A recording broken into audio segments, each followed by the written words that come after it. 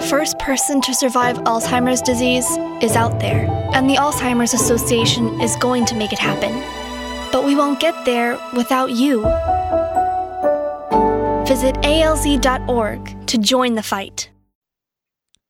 Hey everyone, and welcome to the Fantasy Football Addicts podcast. My name is Mung. Hey everyone, it's Los. Week 10 coming to a close. 10 weeks in, week 11 getting geared up. What a season, Mung. What a season. Yeah, lots of crazy stuff happening in the NFL. Every single week, the 49ers finally got their first win. Woo, woo. Yeah, I mean, it just makes Cleveland all the more to get that number one pick. Yeah, they'll probably bring that up, maybe go with another quarterback or something like that and have an even messier situation going forward. No, Cleveland will probably pass on a quarterback because they don't think they're going to be that good, kind of like Carson Wentz. Hey, hopefully they don't need to replace Joe Thomas, the only real Cleveland football player that's been there the last decade. I think you're forgetting about Josh Gordon, the best wide receiver that's ever lived. He may be back at some point, that's true. Yeah, so we will see. But speaking of the 49ers, we are actually going to go to that game for our close shave of the week. So this week, playing at home against a New York Giants team that seems to have given up in hopes of getting their head coach fired, rookie Niners quarterback C.J. Beathard led the offense, throwing for 2 touchdowns and running for another. He rewarded those who streamed him in fantasy, as did both running backs Carlos Hyde and Matt Breida, combining for 153 rushing yards and a touchdown. Marquise Goodwin scored on a long bomb, taking him to the house for an 83-yard touchdown just hours after his baby son died due to complications during pregnancy. And finally, tight end Garrett Selleck caught 4 passes for 67 yards and a touchdown, saying after the game that he was, quote-unquote, told all week he was a fantasy sleeper and had to get everyone some points. The entire 49ers team came through for fantasy owners everywhere this week, en route to their first win under their new head coach, Kyle Shanahan. Get your close shaved like the San Francisco 49ers with Gillette, the best a man can get. Same great blades, now for less. Pricing applies to select products and is at the sole discretion of the retailer. An entire team getting the close shave of the week, and no better team than the Niners grabbing their first win. And, of course, our hearts go out to the family of Marquise Goodwin. That'll bring us into our Thursday night football game for this week, Tennessee at Pittsburgh. The Titans beat the Bengals with a fourth-quarter passing touchdown to DeMarco Murray. Mariota looked fine versus the Bengals. He would be a fine low-end quarterback one this week as well. DeMarco Murray had a great week with 12 carries for 42 yards and 2 touchdowns rushing, plus that 4 catches for 30 yards and a touchdown compared to Henry's 11 for 52 and 0 catches right now. He's running back 2 again this week, as the work could really go either way week to week. The touchdowns, we could have seen Henry get 3 touchdowns and 0 to Murray. This doesn't scare me off of Henry really at all.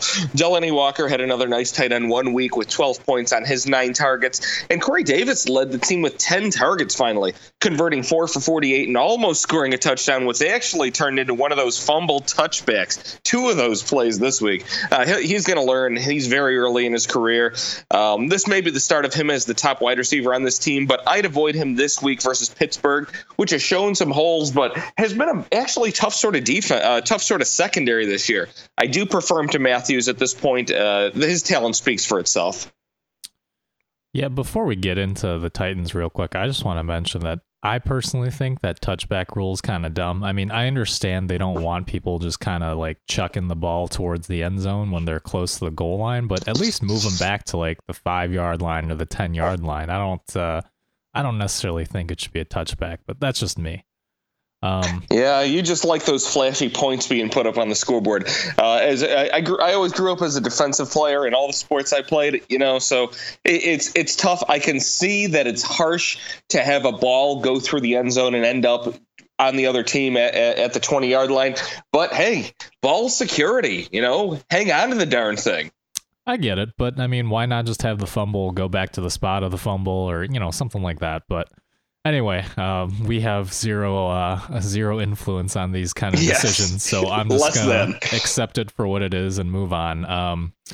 But really, so Marcus Mariota has a shoulder sprain, but unlike Jameis Winston, it's important to note it's in his non-throwing shoulder.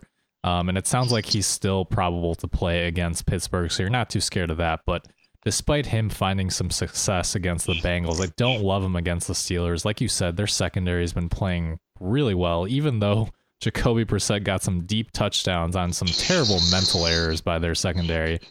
They just always play much better at home and in prime time, but it is important to note that Joe Hayden is going to be out a few weeks with a broken fibula, so that certainly makes me like Mariota a little bit more. He'll be a low-end QB1 for me this week.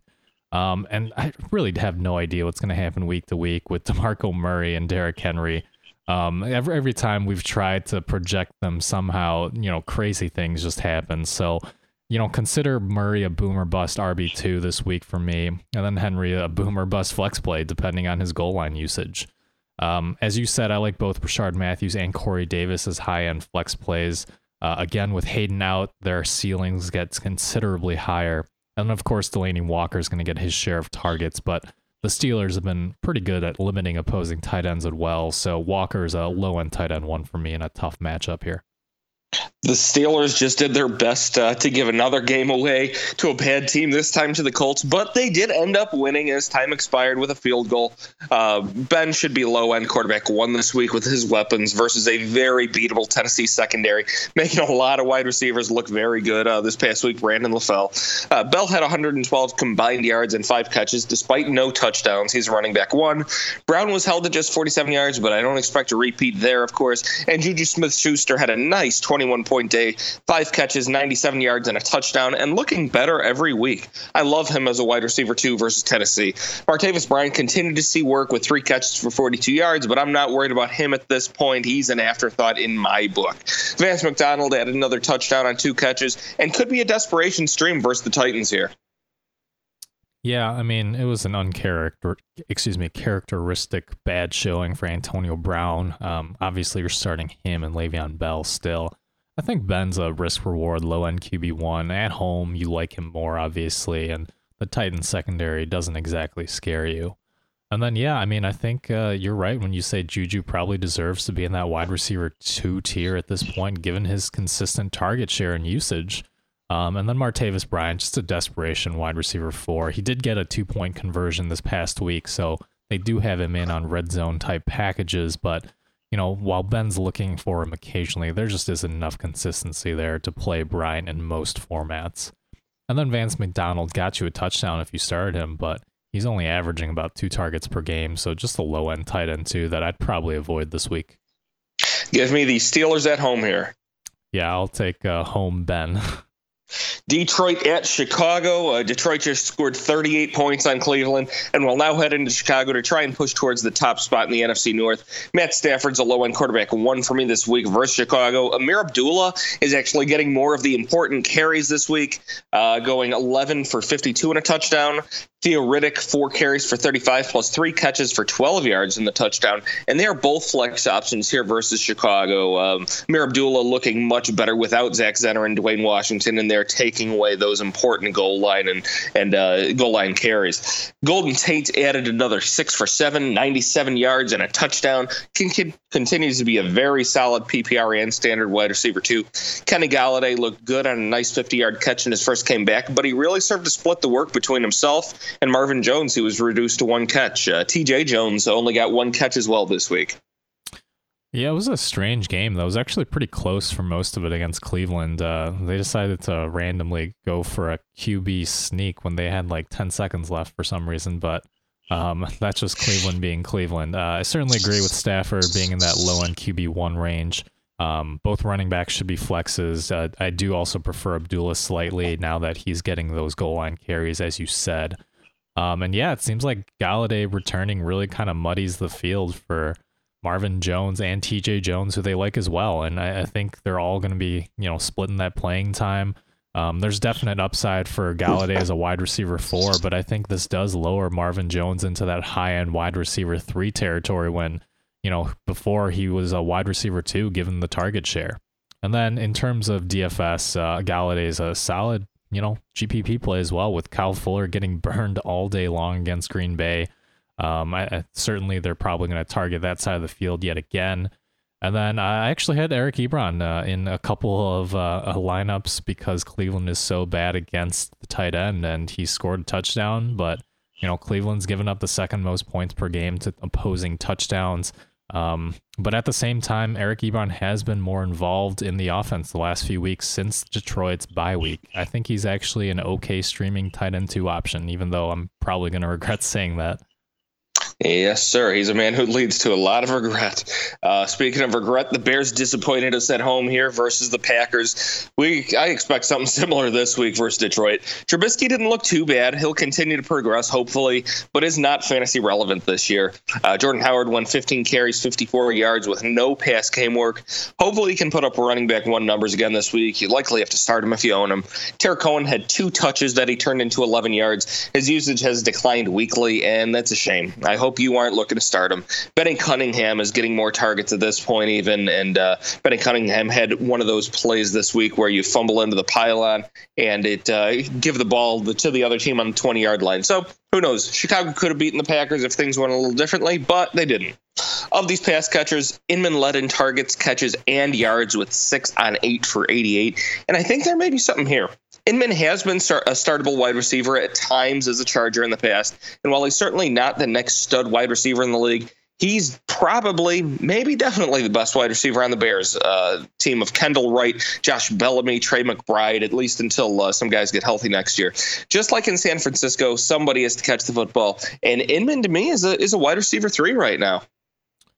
Yeah, Emmons showed some surprising bit of chemistry there with Trubisky after just really a week or so of practice. It sounds like he might be able to snag that number 1 target job.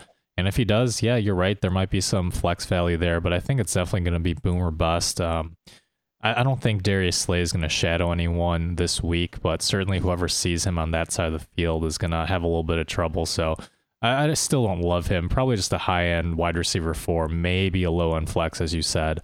And then, yeah, I mean, Jordan Howard, he's been so good, but really the game scripts just aren't working out for him with the defense struggling as well. I can't put him into that RB1 range. He's just a mid-level RB2 for me, even with the workload that he gets. All right, let's look for another roll of disappointment with Chicago against the NFC North teams. Detroit will win this week. Yeah, I will take the Lions over the Bears. All right, Baltimore at Green Bay. Baltimore comes off the bye here.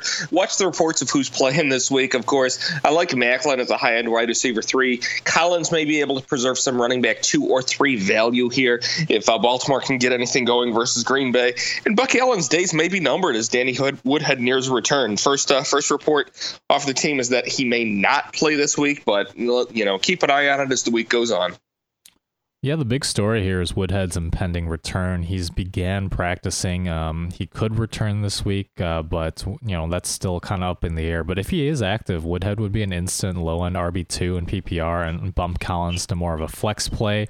If Woodhead does not play, then I would keep Allen as a low-end RB2 in PPR and I'll also keep Collins as a flex play. The one other thing I'll add, I do like Maclin as well, as you said, but I also like Ben Watson as a streaming tight end 2 option again. He's been getting consistent targets, and he's averaged 9.3 fantasy points per game over his last 4. And then finally, I like the Ravens defense as a nice streaming option. Brett Hundley looked better against Chicago, but the Ravens defense is well rested after their bye, and they lead the league in turnovers. The Packers just beat the Bears in Chicago with a decent offensive day. They could face trouble here versus Baltimore. I'm still definitely avoiding Hundley. The wide receivers have shown the pattern that you alluded to last week, with Adams again leading the way, 5 catches on 8 for 90 yards and a touchdown. And he's a wide receiver too for me, with Nelson and Cobb lower-ended flexes each. If you have better options, I might shy away and bench them all together. Just as we thought we had an answer at running back, Aaron Jones goes and sprains his MCL. He's likely done for a few weeks at least. Ty Montgomery re-injures his ribs, and Jamal Williams goes 20 carries for 67 yards. Looking decent on some of those runs. Of course, 20 carries should amount to a little more than 67 yards for a good running back. For now, we expect Jones out. If Montgomery is out, that makes Williams a low-end running back 2. If he's in, Montgomery is a solid running back 2, I think, this week, and Williams may have some flex value as well. No notable tight end here on this team, of course, now that Martellus Bennett's left the team. Yeah, I'm not as high as you on Davante Adams or Jamal Williams or the running backs. Pretty much, Davante Adams, I like I said last week, is the number one wide receiver now, but against a very good Ravens defense, he's just a wide receiver 3 or flex play for me. Like I said, Kyle Fuller was terrible in coverage all day, got burned for that 19-yard touchdown on the scramble drill by Hundley, but I expect Baltimore to apply more pressure than the Bears were able to. And without that touchdown, Adams would have had a very uninspiring 4 catches for 71 yards. And likewise, Jordy and Cobb are just desperation wide receiver 4s, and what I think is going to be a kind of low-scoring matchup of these two defenses battling it out. And in the same vein, the Ravens' run defense improved a ton with the return of Brandon Williams, and they allowed just 45 rushing yards to Miami and 71 rushing yards to Tennessee in their last 2 games since he's been back. And, the report on Ty Montgomery is he's got a chance to play, but it seems unlikely. Or even if he does, Jamal Williams should still get the bulk of the work with him not fully healthy. But Williams, to me, is still just a high-end RB3 or flex play. I'm really down on the Packers offense this week. And in fact, I'm going to pick Baltimore on the road in this matchup. I hope you're right. I'm picking Baltimore, but my head is pointing me towards Green Bay winning at home just because that's what they do. But yeah, give me Baltimore as well. Jacksonville at Cleveland. The Jaguars just won a close one versus the Chargers, despite 2 late interceptions from Blake Bortles. Fournette was really ineffective with 17 carries for 33 yards, 2 catches for 13, though a longer pass play was called back on him. He should have had a better day than that. Some days things just don't click. I still have him as a running back 1 this week. Hearns and Lee actually both turned solid days here. I still have Lee as a low-end wide receiver 2 type, 6 for 55 and a touchdown this week. D.D. Westbrook is likely back this week, and Hearns is likely out. T.J. Yeldon got a bit of the passing down work with Fournette ineffective, 6 for 8 on 39 yards receiving. And Ivory is a real non-factor when Fournette plays, probably droppable. Yeah, and I mean, it's important to remember that Leonard Fournette was out with that injury, and then they had the bye week, and then he was suspended for missing team activities. So really, this is his first game back in quite some time, and I think it might have just taken him a little bit to get back into the swing of things. I'm fine with Fournette again this week at running back as a running back 1. And really, I think in terms of the handcuff situation, I think that Yeldon is probably the preferred guy over Ivory at this point. If anything should happen to Leonard Fournette, I would be adding Yeldon and not Ivory. And then, as you said, Marcus Lee's finding his groove with Bortles. He's a high-end wide receiver 3 or flex. And, I don't fault you for putting him higher even, but for me, he's not quite there just because Bortles is still somewhat, inconsistent. But certainly monitor D.D. Westbrook, especially if he's activated and Allen Hurns is out. Westbrook is worth adding in all formats. He's got that talent, as we saw in the preseason. Yes, sir. He may come and muddy the situation for everybody right off the bat. Now the Browns look lost, but actually a bit competent, hanging 24 points on the Lions. I'm certainly not parlaying that into a start against this tough Jacksonville defense, though. Isaiah Crowell went 16 carries for 90 yards and a touchdown, and Duke Johnson had 10 carries for 54 yards with 6 catches, 34 yards receiving. Those are the only 2 true considerations here, and I'd shy away from Crowell versus Jacksonville. They're a tough defense. The top receiver was the tight end Seth DeValve with 4 catches, 70 yards. And while Jacksonville is classically weak against the tight ends, this is the first week we've seen Seth DeValve lead the team like this, so I'm avoiding him myself. Yeah, pass on DeValve. It very well could have been Njoku with the touchdown. Their usage is so inconsistent, and I'm fading the Cleveland tight ends despite that performance. Duke Johnson, I think, will be a decent flex option given what Austin Eckler was just able to do in space against those Jaguars linebackers. And they're similarly explosive backs when you get them into those kind of matchup situations. I still don't love Isaiah Crowell despite a nice day against Detroit, and the same goes for Deshaun Kaiser against Jacksonville. The Detroit defense is pretty decent, but Jacksonville's a whole nother level. Give me the Jaguars. I will take the Jaguars as well. All right, Arizona at Houston. Drew Stanton looked better than expected versus Seattle, but is another tough test in Houston. I'm not buying him this week, that's for sure. But he showed that he's smart enough to look to Larry Fitzgerald. 10 catches on 14 targets, 113 yards. Wide receiver 2 here for me. He actually spread the ball around well here, too. Though he threw the ball 47 times, which they will definitely try to avoid going forward. You don't want Drew Stanton doing that. I'd hold off on the Browns and Nelson, though Stanton again looked to Gresham for 5 catches, 64 yards, and a touchdown. He's worth starting if you need a tight end badly, I think. Drew Stanton liking to hit the tight end. Poor quarterbacks and young quarterbacks love their tight ends, right? Adrian Peterson added another 21 carries for 29 yards only this week, but he'll continue to get enough touches to warrant running back 2 type of start, though if Jadeveon Clowney keeps wrecking things in the backfield, maybe not. Andre Ellington had a little better day here, 3 catches on 6 targets, 26 yards receiving. You may think I'm crazy. I still think he's worth stashing another week until Stanton learns to work him into the pass game a little more. AP is not staying in on those passing downs, and Drew Stanton's going to need to keep throwing the ball to stay in games. Yeah, that may be true in a lot of weeks, but I actually think Arizona might control this game against Tom Savage and the Texans here. I actually do like Adrian Peterson as a low-end RB2 here. I think he's going to get quite a few carries as long as the game script goes as expected. And as you said, Drew Stanton looks surprisingly competent, was able to get the ball to Fitzgerald, but I don't think he's going to have that many targets against Houston. Really, I mean, some of that was in catch-up mode against Seattle, so I would not expect Fitzgerald to have such a huge day again, but I do like him as a wide receiver too. Stanton's shown that he's able to get him the ball, so I think those two are really the only guys you want to start. As you said, Gresham if you're desperate, but he's still been up and down, and then I do agree that Ellington's worth stashing because in other games where Stanton's going to have a tougher time, he's going to need to check it down and dump it off to Ellington. Houston had a lot of trouble here with the Rams, with Tom Savage turning the ball over 4 times. We may see a little TJ or TY, what's his name, JT Yates. We may see Yates coming in at quarterback this week. Who knows what's going to happen? He still fed DeAndre Hopkins 7 catches, 14 targets for 111 yards, keeping him low-end wide receiver 1 value. He could have trouble here versus Patrick Peterson, but will still get the volume. He's been throwing the ball to his superstar. Will Fuller only had 3 targets, and his ship is sailing fast with a repeat rib injury. Bruce Ellington surpassed him, 4 catches on 8 targets, 41 yards, and a touchdown. But Arizona has a good secondary and should give whichever quarterback is here bad fits. CJ Fedorowicz returned with just 2 catches, 10 yards, but could see tight end 1 level targets this week. Lamar Miller went 11 carries, 60 yards to Foreman, 7 carries, 18 yards, as Houston got away from the run a bit. This is going to be a real tough game here, but I think Miller does return solid running back 2 value this week. Yeah, I'm nowhere near as high as you are on the Texans players this week. Hopkins has been really amazing, even without Deshaun Watson, but there's a 0% chance that I have him in my wide receiver 1 ranks this week against Patrick Peterson. Per Nathan Jahnke over at PFF, who does great work, Patrick Peterson has allowed 12 catches over 9 games this year. At best, I have Hopkins as a boomer bust low-end wide receiver 2 week.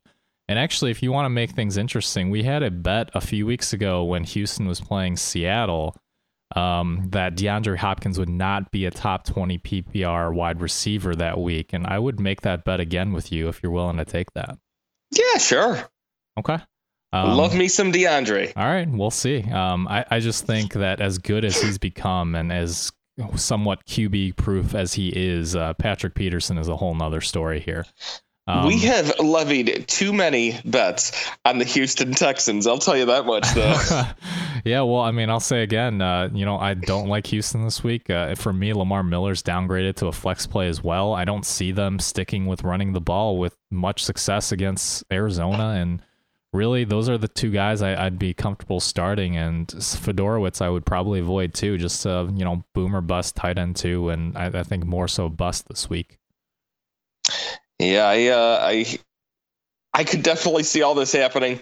Something just tells me that you don't count your chickens before they hatch, and you don't put Drew Stanton in the basket with your chickens. I think he may turn up a stinker this week and lead Houston to a win.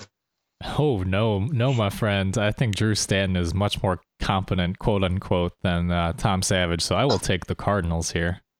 All right. L.A. Rams at Minnesota Vikings. The Rams hung another 33 points on Houston this week and face another tough defense in Minnesota. Jared Goff was great last week. Could be a solid stream yet again, though Minnesota is a very tough defense. But the Rams have been excellent. I'm not certain how matchups will ensue with Xavier Rhodes, but I doubt he shadows Robert Woods. I don't think he comes inside on Cooper Kupp, and I think that probably leaves him on Sammy Watkins, as crazy as that may sound. Woods had a huge week with 8 catches, 171 yards, and 2 touchdowns, and even Watkins had a touchdown versus Houston, albeit only on 2 catches. I think this is a really good Cooper Kupp week. I have him as a PPR wide receiver 2 here. Woods is a wide receiver 3, despite the massive success. Watkins a distant flex, if that, right now. Todd Gurley is, as always, and always will be, a running back 1. Yeah, this is really kind of that unstoppable force meets immovable object type of game. The Rams are the highest scoring offense in the league, but they face a Vikings defense that's tied, giving up the 5th fewest points to opponents this year. But with all that said, Kirk Cousins was able to find some success against them. But it is important to note that Cousins had 2 rushing touchdowns, whereas Goff has had 1 all year. So I still like Goff as a high-end QB2 with upside, but I do downgrade him a little bit. And then the receivers are a little bit more predictable. We've seen what the Rams offense is trying to do, spreading the targets around. But hey, remember when we talked about Robert Woods as our top wide receiver to add off waivers on last week's show? So he had an enormous game. Hopefully you listened to that advice. But here, I mean, he's still just a low-end flex. I think this is a very good Vikings secondary. Xavier Rhodes really shut down Josh Doxson when they met. And I do agree with your love for Cooper Kupp this week. I don't have him in my wide receiver 2 range, but I do have him as a wide receiver 3 or upside flex play. The Vikings are more susceptible to giving up plays out of the slot, with Harrison Smith struggling a little bit, and we saw Jamison Crowder do some damage. As for the tight end position, we talked about this last week. That split between Higbee and Everett just makes it tough to trust either week to week, but Higbee does have upside as a tight end 2 play, given how bad Washington is at covering that position. Yes, sir. Case Keenum looked awesome versus Washington. I don't expect them to mess with this. They already came out and said Case Keenum is going to probably start this week. Bridgewater is getting healthier, but like I said last week, if it's not broke, don't fix it. Case Keenum went 304 yards, 4 touchdowns, 2 interceptions, which of course you don't like to see, but he had a great connection with his wide receivers here. Stephon Diggs is a wide receiver 1 with no dominant corner following him this week. Thielen's a wide receiver 2 after an awesome 166-yard touchdown day. Rudolph returns low on tight end 1 value here. No change to the running backs. I prefer Jerick McKinnon in all formats. A little more in PPR even, where he is a low end running back 2 and Murray is a flex. Yeah, I mean, I agree with pretty much everything you just said about the Vikings. I have Case Keenum ranked just below Jared Goff as a high-end QB2, and I think this is going to be a surprisingly high-scoring game despite how well both defenses have played thus far. The other note, I just want to say that I've severely underestimated just how talented Adam Thielen is. I've continually thought that his production was kind of fluky due to that target share and when Diggs was out, but he's been a legit wide receiver for real and fantasy purposes. And I was definitely wrong about him. I certainly can't blame you there. So was literally every NFL team who did not draft him. Undrafted free agent signed by the Vikings. Speaking of, give me the Vikings. Yeah, I'm not sure if Thielen was even invited to the Combine, as a matter of fact. But yeah, I will take the Vikings at home, but I do think this is going to be a good game. This was my hardest game to pick this week. I actually had the Rams jotted down, if you saw in the notes before. I did. Very wishy-washy you are. What's that? I said very wishy-washy you are. This is a tough one. We know that. No, that's Washington at New Orleans. Kirk Cousins had a tough day scoring through the air as expected versus Minnesota, but still turned a great fantasy day. 327 yards, 1 touchdown, 1 interception, and 2 rushing touchdowns. So we weren't that far off dropping him from our expectations to a quarterback 2. But you can't expect him to throw 12 points just from rushing touchdowns. He's a solid quarterback 1 this week versus New Orleans. Rob Kelly went down and could miss some extended time here, which expands Perrine's role. But I still only like Chris Thompson as a PPR running back 2 out of this backfield. Thompson added another 9 carries, 26 yards, and 3 catches on 7 targets for 41 receiving. Vernon Davis continues to be a tight end one with Reed out. No exception this week. 7 catches, 76 yards. And Jamison Crowder tallied 11 targets, converting only 4 for 76 as Xavier Rhodes mostly sat on Josh Doctson. Maurice Harris out of nowhere with a slick diving 36-yard touchdown catch. And Terrell Pryor had another 0 target day. Jamison Crowder is returning to that preseason expected wide receiver 3 or flex player value there. And Doctson is slowly becoming relevant, but just isn't a regular starter just yet. He may have some solid value this week versus New Orleans, as Washington will need to score big to keep up with the Saints. Definitely could be a better flex option than a lot of those out there.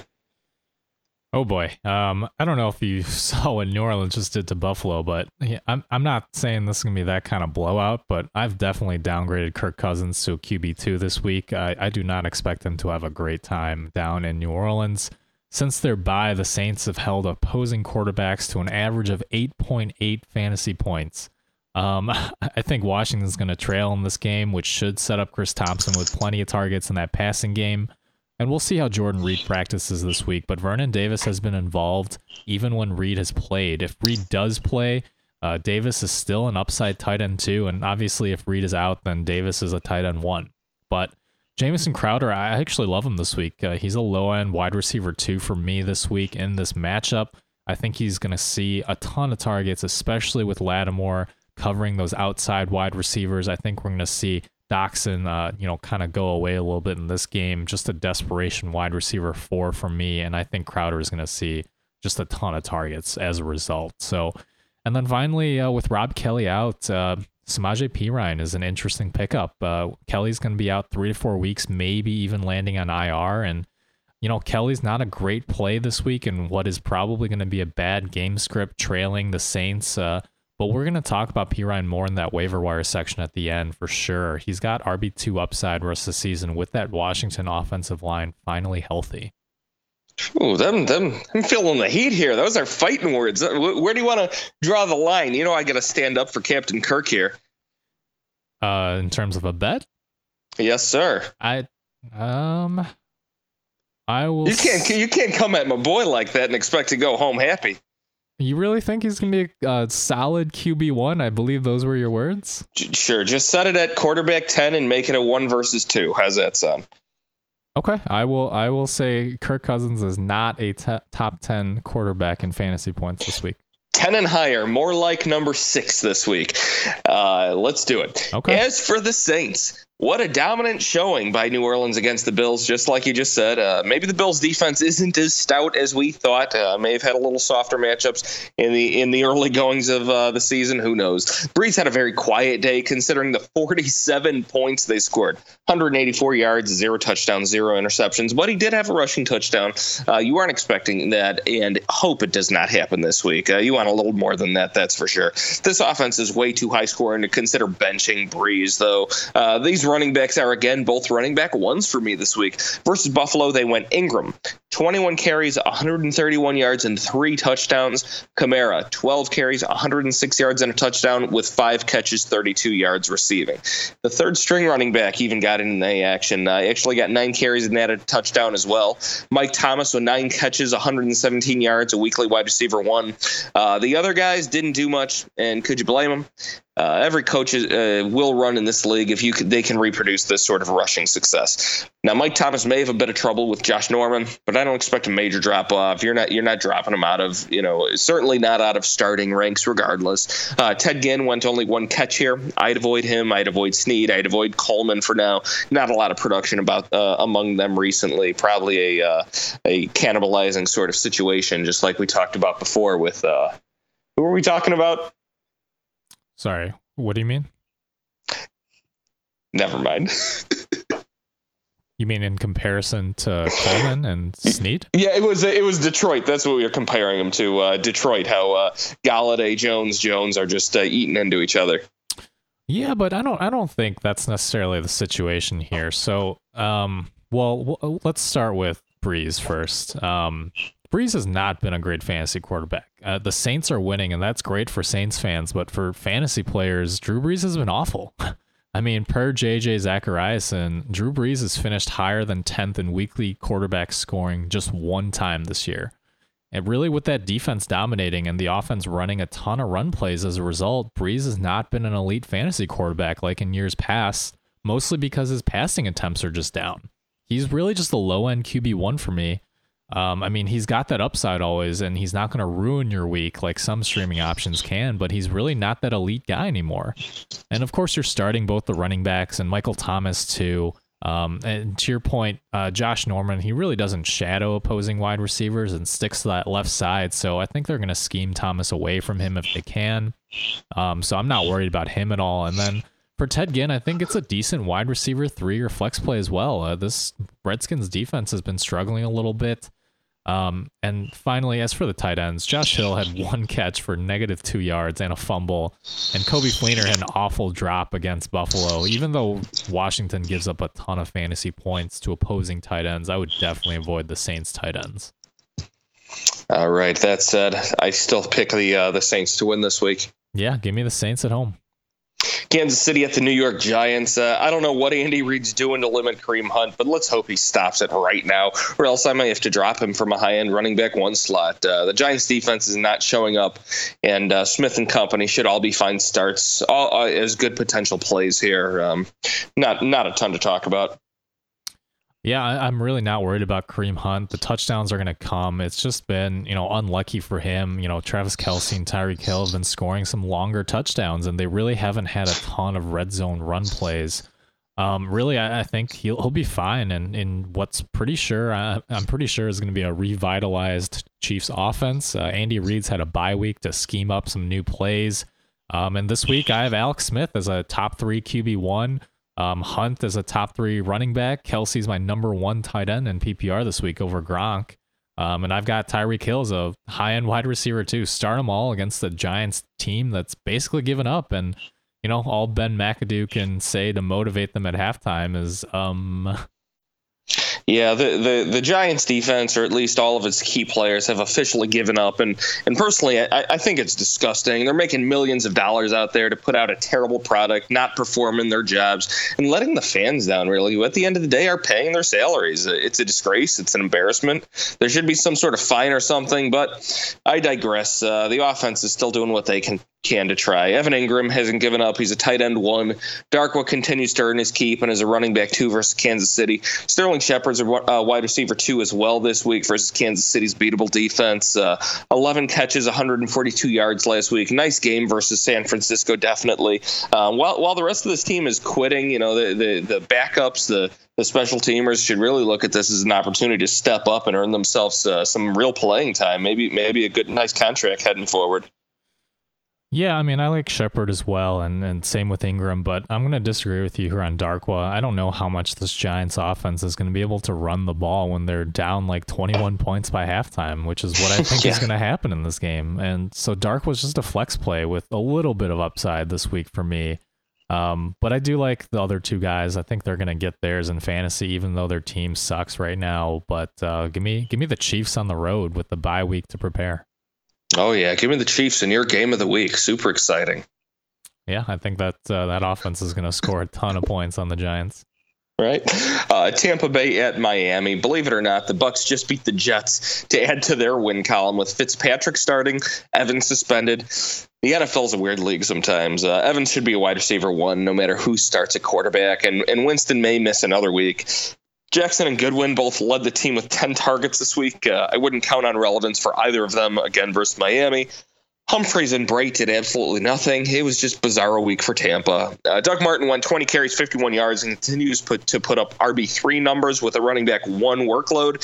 I guess that makes him a low-end running back 2. I don't know. If you have better options on your team, I'd certainly look towards starting them. He hasn't done anything this year. Yeah, I think you're higher on a lot of these running backs than I am. I don't like him, but the carries are there, but he's just garbage. Yeah, but he's just a flex. I mean, that whole offense is so bad that he doesn't even get close to the end zone. And I mean, Martin might be getting the workload, but it's just miserable. I mean, I'm not sure what to say, really. You're starting Evans as wide receiver 1, and I think Braid is still a high-end tight end 2, but really, those are the only two quote-unquote safe guys there. It's a definite downgrade for Deshaun Jackson. I assume he's going back to running some of those deeper routes with Evans taking up some of that shorter stuff that he got. Jackson just a low-end flex play for me, and Fitzpatrick does not have a great deep ball. I mean, this entire offense just looks awful, and I've dropped Martin, in fact, in a couple leagues for guys like Dion Lewis and Danny Woodhead, and Martin really doesn't need to be owned right now if there are options for you on the waiver wire. Yeah, when you put him against names like that, he's a bad flex, really. He's that's really all he is right now. Yeah, because my thinking is guys like Lewis or even Rex Burkhead, they might have some crappy weeks for you, like 3-4 point weeks, but at least they have upside. What's Doug Martin's upside here? Yeah, maybe 8 points, maybe is up. Yeah, I mean, you're right. You're absolutely right. Miami plays the Panthers tonight. Of course, Jay should be able to get the ball to Landry and Parker just fine versus the Bucks. Both are wide receiver 2s for me. That I am firm on. I like both those receivers. We'll see who's right tonight about the running backs. I like them both as flexes. Mung isn't a fan, I believe. Correct? You said you liked Joe Mixon better than both of them?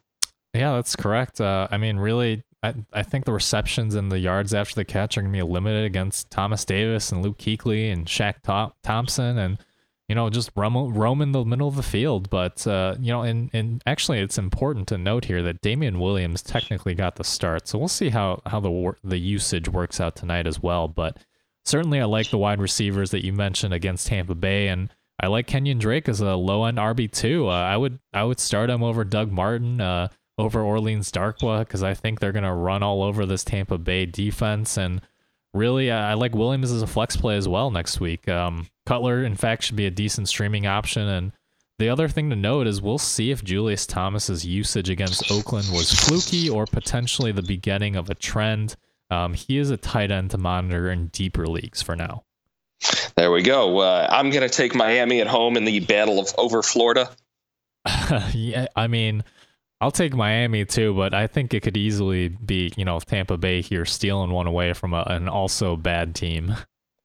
Tampa Bay was an early preseason trendy Super Bowl pick. Let's not forget that. Buffalo at the LA Chargers. I still want to say Clippers every time. The Bills just got manhandled at home by the Saints, but should return to form a bit here.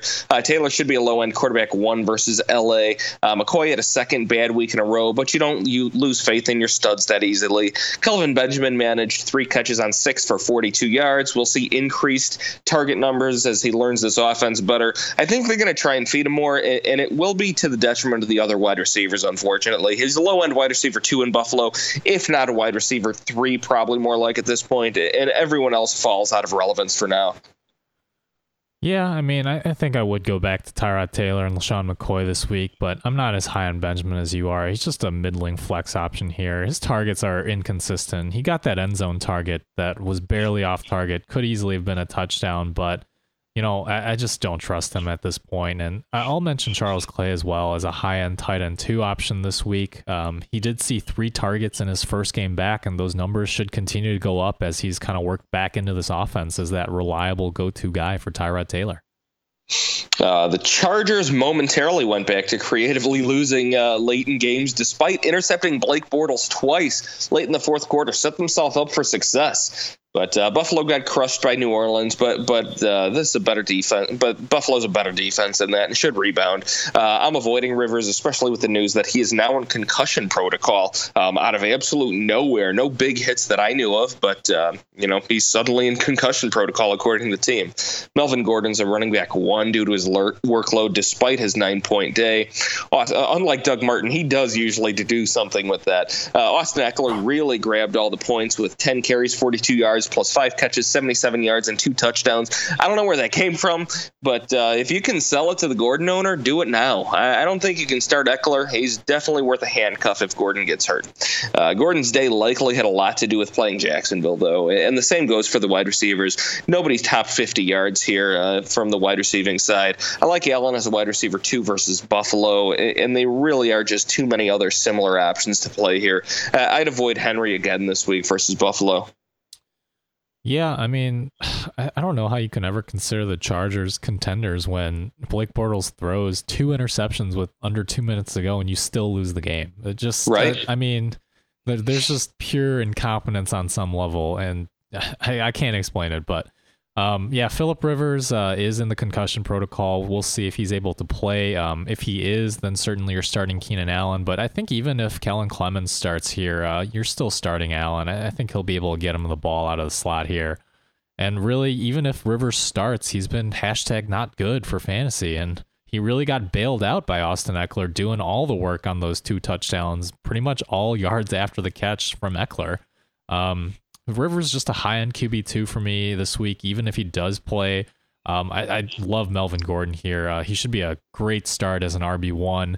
So in Buffalo's first 7 games, they allowed 80 rushing yards per game. But in the last 2 games, since they traded away Marcel Darius to Jacksonville, the Bills have allowed 194 rushing yards to the Jets and 298 to the Saints this last week. I mean, fire up Melvin Gordon, man. I think he's one of my favorite running back plays, top 3 for sure for me this week. Great point on Marcel Darius. Buffalo may be sneakily trying to tank right now in the midst of being a over 500 team. How cool is that? That said, give me Buffalo. Give me the Chargers at home. Ooh, this will be an exciting week. Yeah, we'll see. All right. Cincinnati at Denver, kicking off our 4:30 p.m. games, Eastern time, of course. The Bengals actually looked like they could have gotten away with a win here, but gave up that late touchdown. Dalton played well, 265 yards, 2 touchdowns, but we know how bad Tennessee's secondary is. He'll have trouble in Denver, of course. A.J. Green, 5 catches, 115 yards, and a touchdown, but it's probably more of a low-end wide receiver 1 this week, of course, versus Denver, and the one whose name always escapes me because it's that hard one to say, that Denver cornerback. There's a lot of I's in it, and A's, and a lot of vowels. Aqib Talib, that's the one. Yep. Start your stars and high draft picks regardless, usually. Brandon LaFell, 6 catches, 95 yards, and a touchdown here. But again, that's what happens versus Tennessee. Tyler Kroft is a good play this week, despite only connecting on 1 of 6 targets for 4 yards. We know Denver has trouble versus tight ends, even though Gronk couldn't score this last week. And Mixon actually scored a touchdown this week, 37 yards on 9 carries, but Denver's rough on running backs too. He's a low-end running back 3 here. Giovanni Bernard had 10 yards rushing, 5 catches, 38 yards receiving this past week, which is the most he's had in a while. He could have some PPR value going forward, not necessarily this week, if you're desperate because Jeremy Hill is done for the season. It's officially a 2-back committee. Yeah, I'm not too high on Gio Bernard despite that catching line. I just don't know that he's going to get that consistent usage.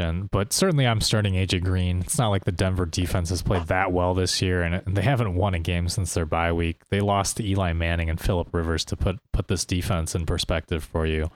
And I certainly don't love Andy Dalton, but I think he's an okay QB2 if you got nobody else. And likewise, AJ Green should be fine, and Tyler Kroft is a decent streaming tight end option, even though, he didn't do well last week. I'm not too worried about that. And similarly, they limited Gronk, but they made sure to double or triple cover him. And if Cincinnati's at all smart, they're going to try to get Mixon in space along with Tyler Kroft and really, run those short routes like New England did with Rex Burkhead. And, I like Mixon as a high-end flex play. I think he's got a little bit of upside this week. Yes, they will not be doubling Tyler Kroft, that's for sure. I'll take Denver at home here versus Cincinnati. I'll take Denver too, but you want to talk about them at least? Oh, I guess so. We just want to skip over Brock Osweiler, I didn't really, because Brock Osweiler, I've said my piece on him last week. All right, fine. Here. Brock Osweiler didn't look awful. How's that sound? Although it's probably a function of the New England defense, who has definitely been better, but is not elite still, despite the television wanting to tell you that they are, and having those awesome wide receivers. Emmanuel Sanders and Demaryius Thomas are superstars who are just caught in the drugs of Denver. 221 yards, 1 touchdown, 1 interception, keeping both wide receivers relevant this week. Emmanuel Sanders, 6 catches on 11 targets, 137 yards. Demaryius Thomas, 5 of 8 for 44 in the touchdown. I don't care how bad he is if he keeps getting the ball to them, okay? That said, I have them both as wide receiver 3s versus Cincinnati. The tight ends and running backs were pretty absent this game. C.J. Anderson's 10 carries, 54 yards. Charles, 8 for 38. Booker, 8 for 24. A terrible timeshare in a terrible situation. Terribly fantasy irrelevant. Yeah, and like you said, I actually do like both of the Denver wide receivers here. Despite Osweiler's incompetence, there's really nobody else that he's going to throw it to except those two guys, and they've been doing all right. And Sanders was actually burning Malcolm Butler for the whole first half of that game. But longer term, I do want to talk about this team just a little bit because it sounds like Paxton Lynch is throwing a little bit more in practice, getting up to speed, getting healthy. And I do think that there's fantasy upside galore for these wide receivers if Paxton Lynch takes over. He's kind of got that gunslinger mentality. I think he could be a really good thing for this Denver offense in terms of fantasy, at least. So keep your eye on the QB practice status of Paxton Lynch here. And then finally, Vance Joseph did also say today that they're considering going to a workhorse running back if somebody kind of separates from the pack, and that somebody might be Devontae Booker. So not necessarily worth adding, but if you've got that bench space and you're really desperate running back, there's some upside there if he can take over that job. At this point in the fantasy season, the more relevant players, the better, especially if you're not locked into a bye week or anything. That's for sure. Yeah, and I'll give you an example. I might roster Devontae Booker over a guy like Doug Martin, and because if he does happen to start getting the same amount of touches as Martin, I think he would do more with them. All right, sort of that low value at the start, but high potential sort of play, like James Conner, who's been sitting on my roster in a league for the entire season. But I digress. I'll take Denver this week. Yeah, sure. And just to expand on that a little bit. Obviously, if you need wins now, you're not rostering guys like Devontae Booker or James Conner. But if you're pretty much locked into the playoffs, you want those high upside guys. You don't want guys who are going to get you like 6 to 10 points per game because that's not going to help you. No siree.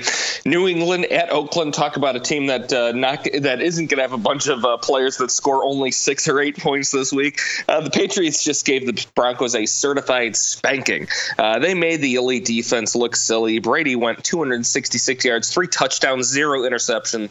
Of course, he's a quarterback 1 versus Oakland. Rex Burkhead got his most work of the season, 10 carries, 36 yards, 3 catches for 27 and a touchdown to Lewis's 14 carries, 55 yards and a touchdown. And James White had a nice day, 2 carries, 7 yards plus 3 catches, 11 yards and that touchdown. Still preserving an 11-point day right there, all right? Mike Gillislee was inactive and likely will be next week as well. Burkhead's use may have increased with Hogan out, but who can be certain? May have nothing to do with Hogan. Cooks went 6 for 74, Gronk 4 of 7 for 74, and the newly acquired Martellus Bennett had some early game catches, totaled 3 catches, 38 yards. Is he injured? Is he not? Does he need surgery? His 16 surgeons that aren't on the Packers staff seem to think so, but apparently he doesn't like those guys anymore. It all seems pretty darn sketchy to me, and I'm not a Bennett fan. This is not a secret to anyone. He doesn't seem to fit the Patriot way, but hey, it's 2017. The Patriot way is probably just a catchphrase anyways. Words are wind. Start all your normal Patriots versus Oakland, of course. Yeah, there's a lot to talk about here about the Patriots. I believe I won that Dion Lewis bet from last week. He did score more points in PPR than James White. But that's mostly because of that return touchdown, that punt return. No, even outside of that punt return touchdown, he still outscored James White. But only by 0.8 points. All right. I mean, hey, I believe a famous person once said, winning's winning, whether it's by an inch or a mile. Point is, James White is a very good player. Yeah, I mean, look, you were happy if you started any of the Patriots running backs this past week. Oakland doesn't really scare you. Brady's a QB1, and I'd probably go with Lewis again as the preferred play of the 3 running backs, but really all 3 are flex-worthy. It's going to be tough with this timeshare, but luckily, unlike a timeshare like in Seattle, it's a good offense, so you can start all of them. You're starting Cooks and Gronk, of course, and Gronk would have had a much bigger day had the refs not screwed him over on that goal line catch.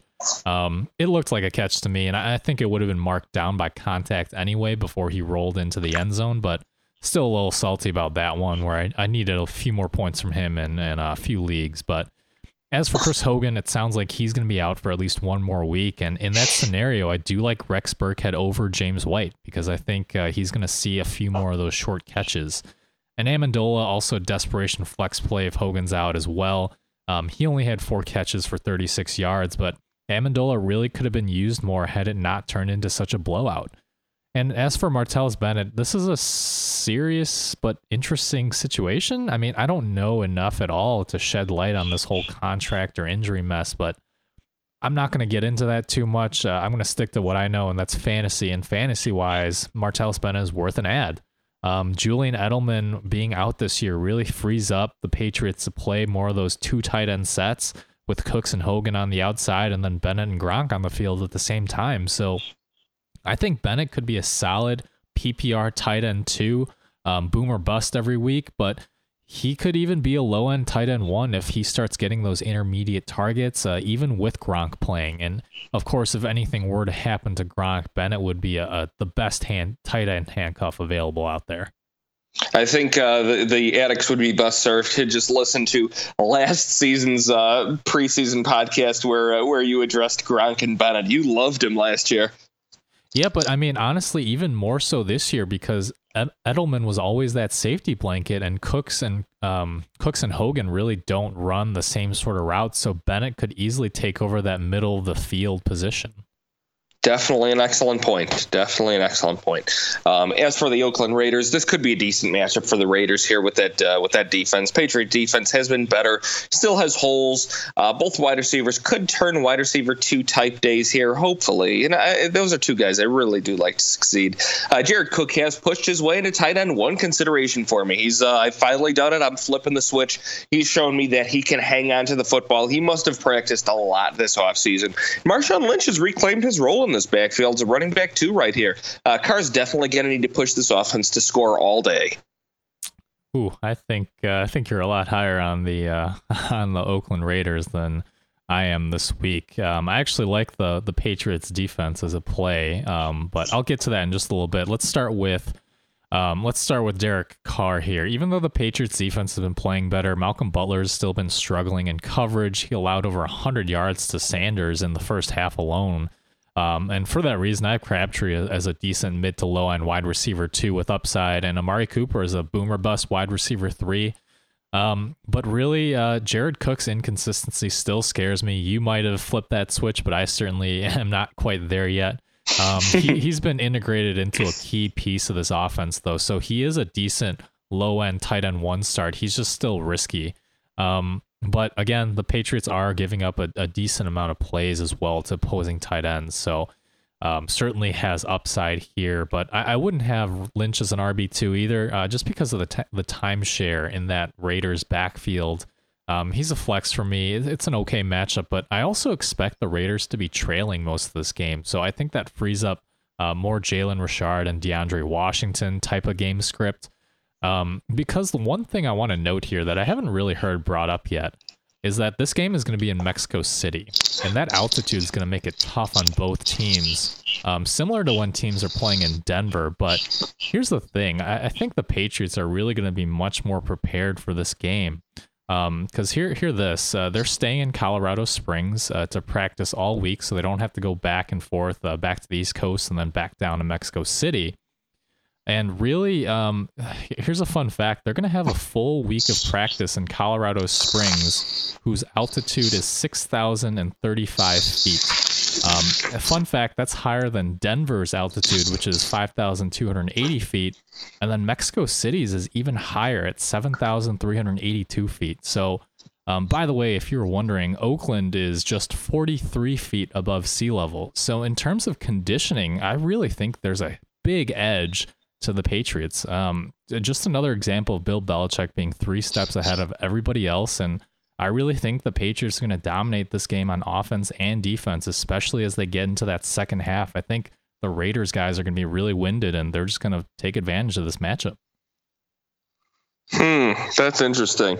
Because on the flip side, Colorado Springs is near Denver, and it's snowing in both Denver and Colorado Springs, whereas this game is in Mexico City, where it is not snowing. As a matter of fact, it's very hot down in Mexico, and no place keeps it hotter than Las Vegas, and the Raiders are moving to Las Vegas. So I think you've got your math mixed up there, Mung. I mean, if that's how you want to look at it, but I really think this is going to be like one of those games where the conditioning is going to help, much like in that Super Bowl last year. Yeah, that's a very interesting point, and you're right. I haven't heard that anywhere. I think New England could sleep in this entire week and still beat the Raiders, but hey, do what you got to do to prepare. Yeah, give me the Patriots by like 50, man. There we go. Philadelphia at Dallas, your Sunday night football. Carrie Underwood will ring in the day on that one. Philadelphia will come off its bye. Hopefully Zach Ertz is fully ready to play. Sounds like he is practicing this week. He's too fun to watch and not have on the field in prime time. A weekly tight end one. I think by this time, Ajayi becomes the lead. Becomes the lead back and probably a high-end running back too in a timeshare, with mostly Corey Clement as the passing down back. Elshon is the wide receiver 2 this week, and I think they lean on the running back committee here versus Dallas. I know that's flipping the switch from that 4-back RBBC that we saw before, but I don't think this is a team that wants to do that. Ajayi's good. Blunt has not been great, and Clement has really outshined Wendell Smallwood. Yeah, I have no issue with what you said here about the Eagles. I do think they took this bye week to get Ajayi up to speed. I'm assuming he's going to be that lead back on early downs. And I agree with that high-end RB2 ranking. I really don't think they traded for him to not use him. So fire him up if you got him. And then I do like Alshon Jeffrey, but I also like Nelson Agholor a lot as a high-end wide receiver 3 or flex play against a poor Dallas secondary. And then Sean Lee's also out 3 weeks, and that should help Agholor as well. Increases that ceiling even more over the middle of the field. And then, of course, if Zach Ertz plays, that helps him as well. And it sounds likely as he practiced today, so hopefully Ertz will be able to suit up here, but certainly at least keep monitoring that situation. And then we'll talk a little bit more about this in the streaming section in just a few minutes, but the Eagles' defense might be worth a stream, depending on the health of Dallas's left tackle, Tyron Smith. For Dallas, Dak was badly limited and sacked all day by the Atlanta pass rush with their left tackle, Tyron Smith, missing. He could have trouble again versus a better Philadelphia defense. He's a low-end quarterback 1. Because his rushing does not go away, he added 42 yards and a touchdown on the ground here this week. The running back situation is a little clearer with Morris is a running back 3 or flex versus Philadelphia. Rod Smith getting most of the passing down work. 11 carries for Morris, 3 carries plus 3 targets for Smith, and only 1 touch for Darren McFadden. Nothing really changes for me for Desert Witten. Philadelphia's tough, but I don't see them as top options most weeks. Yeah, I mean, Dallas was awful against Atlanta. They couldn't get anything going without Tyron Smith in their left tackle, and if he's out again, I downgrade all the Cowboys players, but it sounds like he's leaning towards playing this week, so if that happens, I do like Dak as a low-end QB1. And Alfred Morris was actually effective, but the Cowboys just got too far down against Atlanta for them to really stick with the run. So, I mean, I think Morris should be a high-end RB3 or flex play here, maybe even low-end RB2, as long as he gets that usage again. And then Rod Smith is a decent low-end flex in PPR as the pass-catching back. He got a lot of targets in that last game, and then of course, Darren McFadden is clearly the odd man out here. He can be dropped in all but the deepest leagues. And then again, assuming that Tyron Smith returns for this game, I like Dez as a high-end wide receiver 2, Witten as a low-end tight end 1. I think they're going to trail again in this game against a high-powered Philadelphia offense. And, really, with Smith in, Dak's going to have a little bit more time to throw than he had against Atlanta. And none of the wide receivers really did much, but I guess Terrence Williams would be that preferred desperation wide receiver 4 if you had to start one of these Cowboys receivers. No Bryce Butler drop this week. That's too bad, considering I think he had his highest output of the last 5 weeks this game. If they actually used him, but he's just not playing that much. Yeah, give me the Eagles this week as they start to run away with this division. Yeah, give me the Eagles.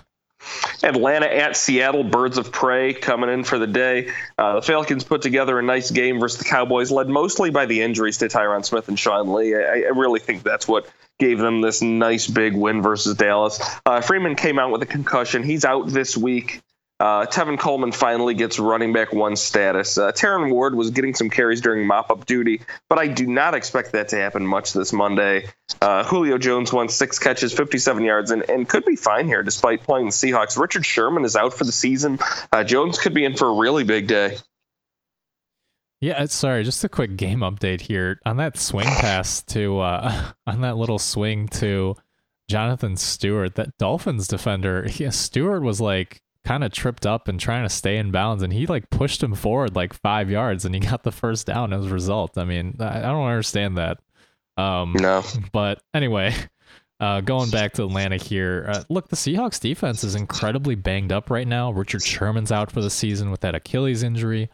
Cam Chancellor is questionable with a stinger this week, and then Cliff Averill, they lost to IR earlier this season with that neck injury. So it sounds like Earl Thomas might be ready to come back this week from that hamstring, but even so, I think Matt Ryan should be startable as a low-end QB1 here, even on the road at Seattle.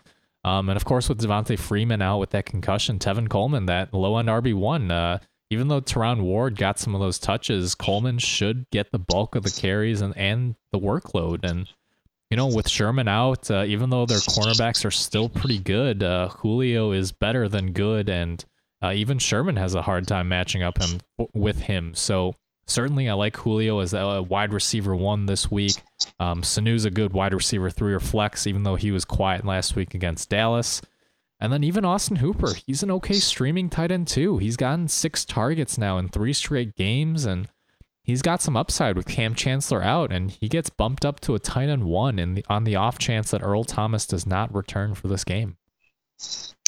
On the Seahawks side of the football, they continue to have new and exciting storylines at running back. Lacey was out this week. Procise returned and then immediately injured his opposite ankle. Just amazing. That left us with Thomas Rawls, 10 carries, 27 yards, and 2 catches, and J.D. McKissick, 5 carries for 26 yards with 4 of 5 receptions for 20 yards receiving. The majority of the passing down work goes to McKissick here. Lacey will likely be back for this game, and this is a really frustrating situation, but I think if he's healthy, Lacey is the one to start here. They've shown that that's what they want to do, and Rawls has not really taken this job by the hand and made it his own. Wilson Did you say is by the his ham? By the hand? I didn't want to say by the balls, Mung. Okay. Well, no, I thought you said by the ham for a second, like a fat joke, but that's all right. No, by the hand, like a marriage joke. Oh, I see what you're trying to do there now. Yeah, Wilson and his receiver. Yeah, because Wilson's married or something. Wilson and his receivers fared better. 238 yards, 2 touchdowns, 19 yards rushing for Russell Wilson. Jimmy Graham, 6 catches, 27 yards, 2 touchdowns. They are quarterback and tight end 1 this week. Doug Baldwin, 5 of 6 for 95 with a really nice 54-yard broken play made by Wilson's athleticism against the pass rush. Richardson and Lockett had only 1 catch each again this week and are both high-risk flexes, but more realistically wide receiver 4-5 types. Yeah, don't love either of them, but Paul Richardson would probably be the preferred option of those two. And then, as you said, Lacey's probably the best option out of those running backs, but he's I mean, what's the upside? Like 15 carries for like 45 yards and maybe a catch, but I don't know. He's still just a risky flex play. But of course, you're starting Russell Wilson, Doug Baldwin, and Jimmy Graham. Wilson is carrying this team on his back right now with the defense struggling and just no run game. And really, it's Wilson as a top 5 quarterback every week. Yes, sir. Russell Wilson, showing up late in games this week. He decided to show up for the majority of the game. Hopefully he does again this week. Give him the Seattle Seahawks. Yeah, they lost a close one to Washington, and I don't think they're going to let that happen again. I think this will be a close game, but I think Seattle will take this one. All right. We've got 4 teams on bye this week: Carolina, Indianapolis, the Jets, and San Francisco. Not a ton of players that you're benching because of that. Carolina plays tonight. We'll see the carry split between McCaffrey and Stewart after Stewart's 2 fumble game. Looks like they're still giving the ball to Stewart, I don't know. I would probably cut him or something if I was a coach. That's why I'm not in the league. Olsen may be back after the bye this week. Indianapolis, Brissett had a really nice day, almost beat Pittsburgh. Gore continued to dominate carries again, 17 carries, 54 yards to 9 touches for Marlon Mack. Carlos Rogers went off for 104 yards and a touchdown. Moncrief had a 60-yard touchdown. Great for them, but I'm not buying it. New York Jets, Forte needs to heal. McCown was mediocre here, though Robbie Anderson added another nice long touchdown. Austin Seferian-Jenkins continues to be a tight end 1, and San Francisco heads into the bye week after their first win that we highlighted the show with Beathard scoring 3 touchdowns, though he may return from the bye as a backup. With Garoppolo causing that quarterback controversy. Matt Breida encroached on some work here, got 58 yards and a touchdown for his efforts in it. Nice week for him as well. Yeah, and just quick game update here. Christian McCaffrey, a little rushing touchdown, certainly helps a bunch of my DFS lineups, and I love his little salute too. Hashtag salute to service this week. Hashtag salute to service. Don't forget, $5. And well, that's actually over now, but it's still important to, thank our veterans. Well, it's still important, you jerk. Yeah. Anyway, so some streaming options here. At quarterback, we've got Case Keenum against the Rams, only 16% owned. I don't think this matchup is going to be as easy as the Redskins game, but Keenum's playing well, and especially when he's got a healthy Stephon Diggs, Adam Thielen, and Kyle Rudolph, that offense has so much upside. He's worth a shot if he's out there. You got Jay Cutler against Tampa Bay at 17% owned. Look, it's Tampa Bay, all right? They picked off Josh McCown, but Miami should be better at home against them. And then if you're desperate, you've got Blake Bortles against Cleveland, 31% owned. I mean, he threw some bad picks in this one, but he has scored more than 16 points in the last 3 games. So if you're desperate, Bortles is out there. My tight ends of the week, Jared Cook versus New England, 71% owned. You guys are catching on. He's become a key piece of this Oakland offense. New England giving up the 8th most points to tight ends on the season. Tyler Kroft at Denver, 53% owned. He was bad this past week, but should be still a main target receiver in the Cincinnati offense. Denver doubled and sometimes tripled Gronk to limit him, but Kroft will not see any of that garbage. He still had 6 targets this past week.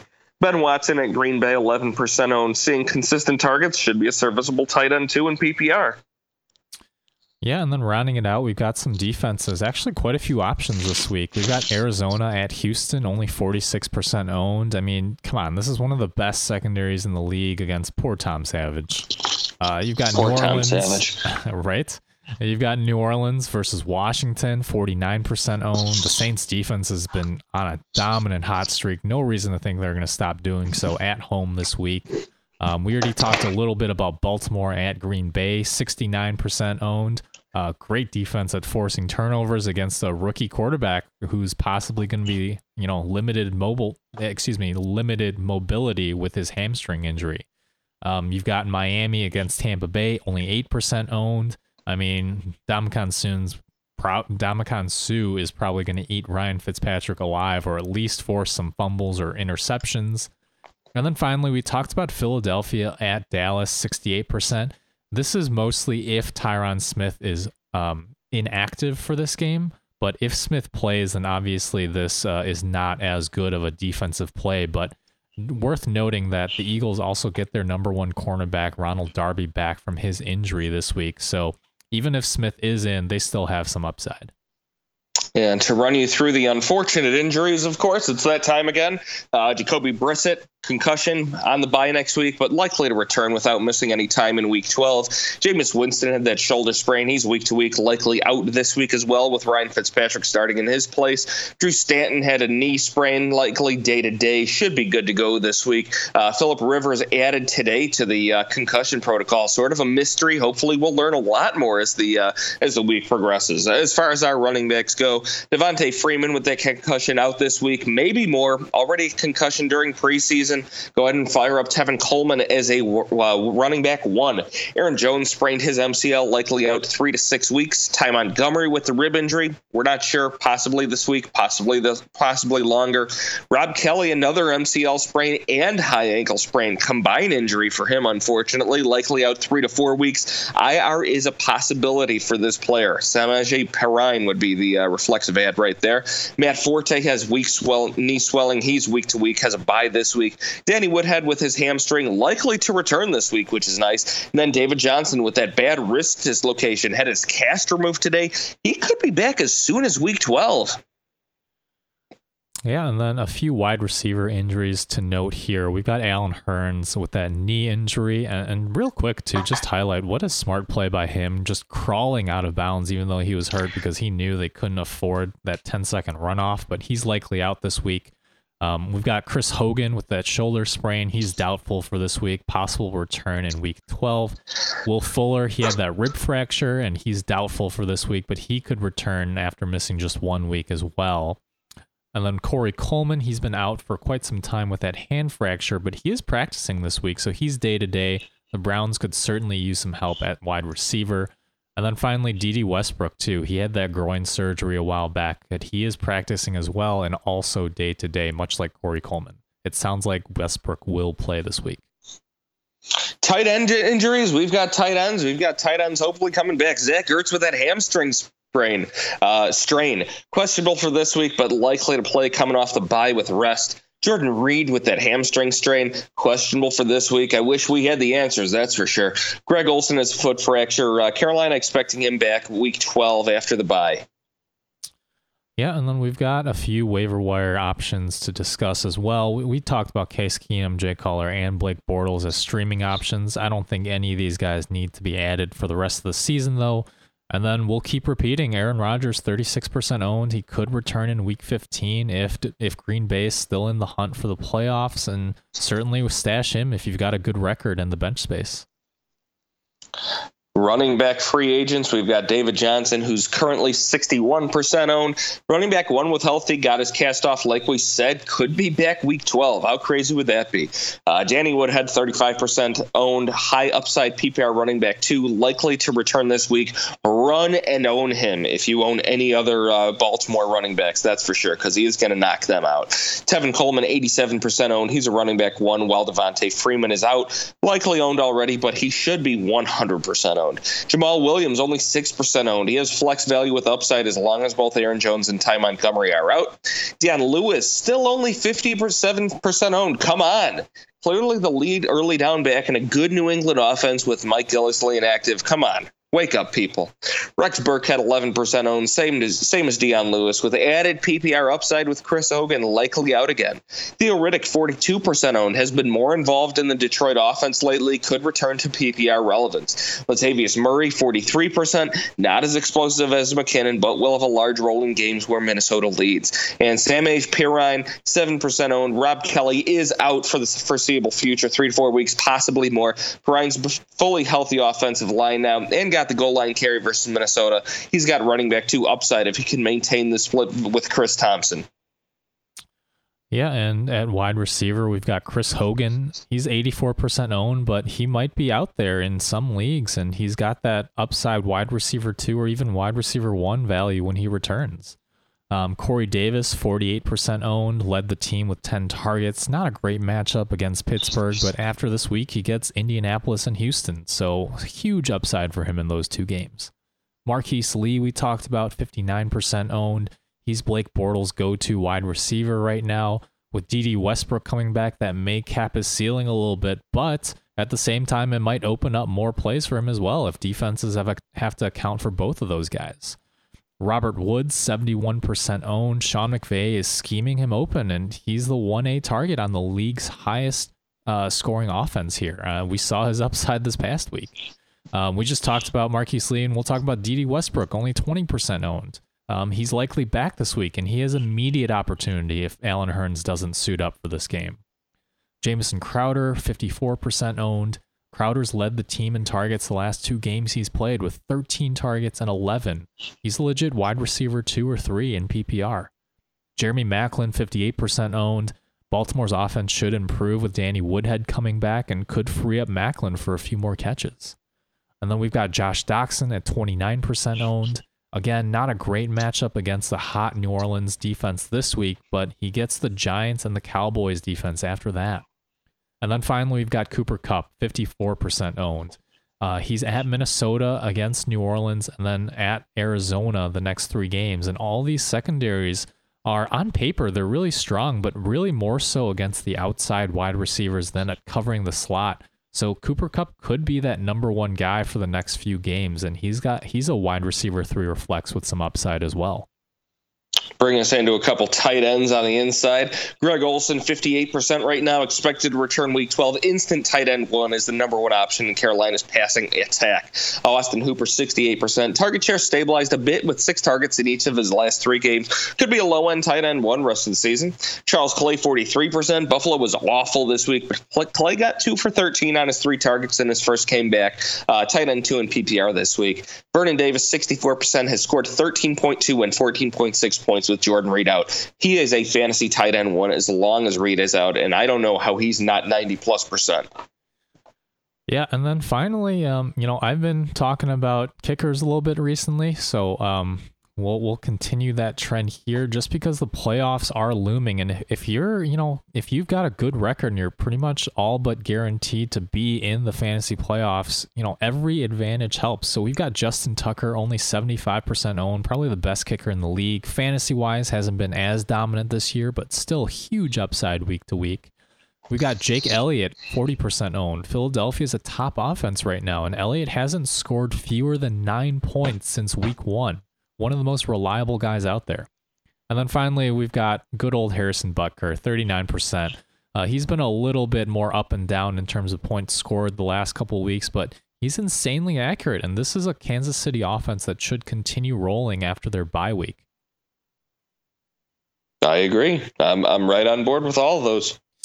All right, well, hopefully your guys' teams are doing well. And again, if they're not, I know I'm in, 6th place in some of my leagues where I'm struggling to stay afloat, but, there's still a chance. We still have a few weeks left and anything is possible. So good luck to you. Keep vigilant on the waiver wire. If your trade deadline has not passed yet, explore some trades, see who's out there, who might be available. And as always, follow us on social media. If you've got more specific questions, you can reach us on Twitter. I am at FFA_Mung. That's MENG. And I'm at FFA_Los, LOS. We are also available on iTunes, Google Play, Stitcher, and SoundCloud. Whether you're listening to us on your computer or your mobile device, don't forget to subscribe. Yeah, and as always, it's a fantasy world, and we're all just addicts in it. Thanks, addicts. The first person to survive Alzheimer's disease is out there. They're going to hold on to everything the disease steals away. And the Alzheimer's Association is going to make it happen by funding research, advancing public policy, and spurring scientific breakthroughs, and by providing local support to those living with the disease and their caregivers. We're easing the burden until we accomplish our goal. But we won't get there without you. Visit alz.org to join the fight. Hurry in to Mattress Firm's July 4th sale. Get a king bed for the price of a queen or a queen for a twin and save up to $500 on Sealy. Plus, get a free adjustable base with qualifying Sealy purchase, up to a $499 value. Or shop Tempur-Pedic, the most highly recommended bed in America, and save $500 on all Tempur-Breeze mattresses and get a $300 instant gift good towards sleep accessories. Only at Mattress Firm. Restrictions apply. See store or mattressfirm.com for details.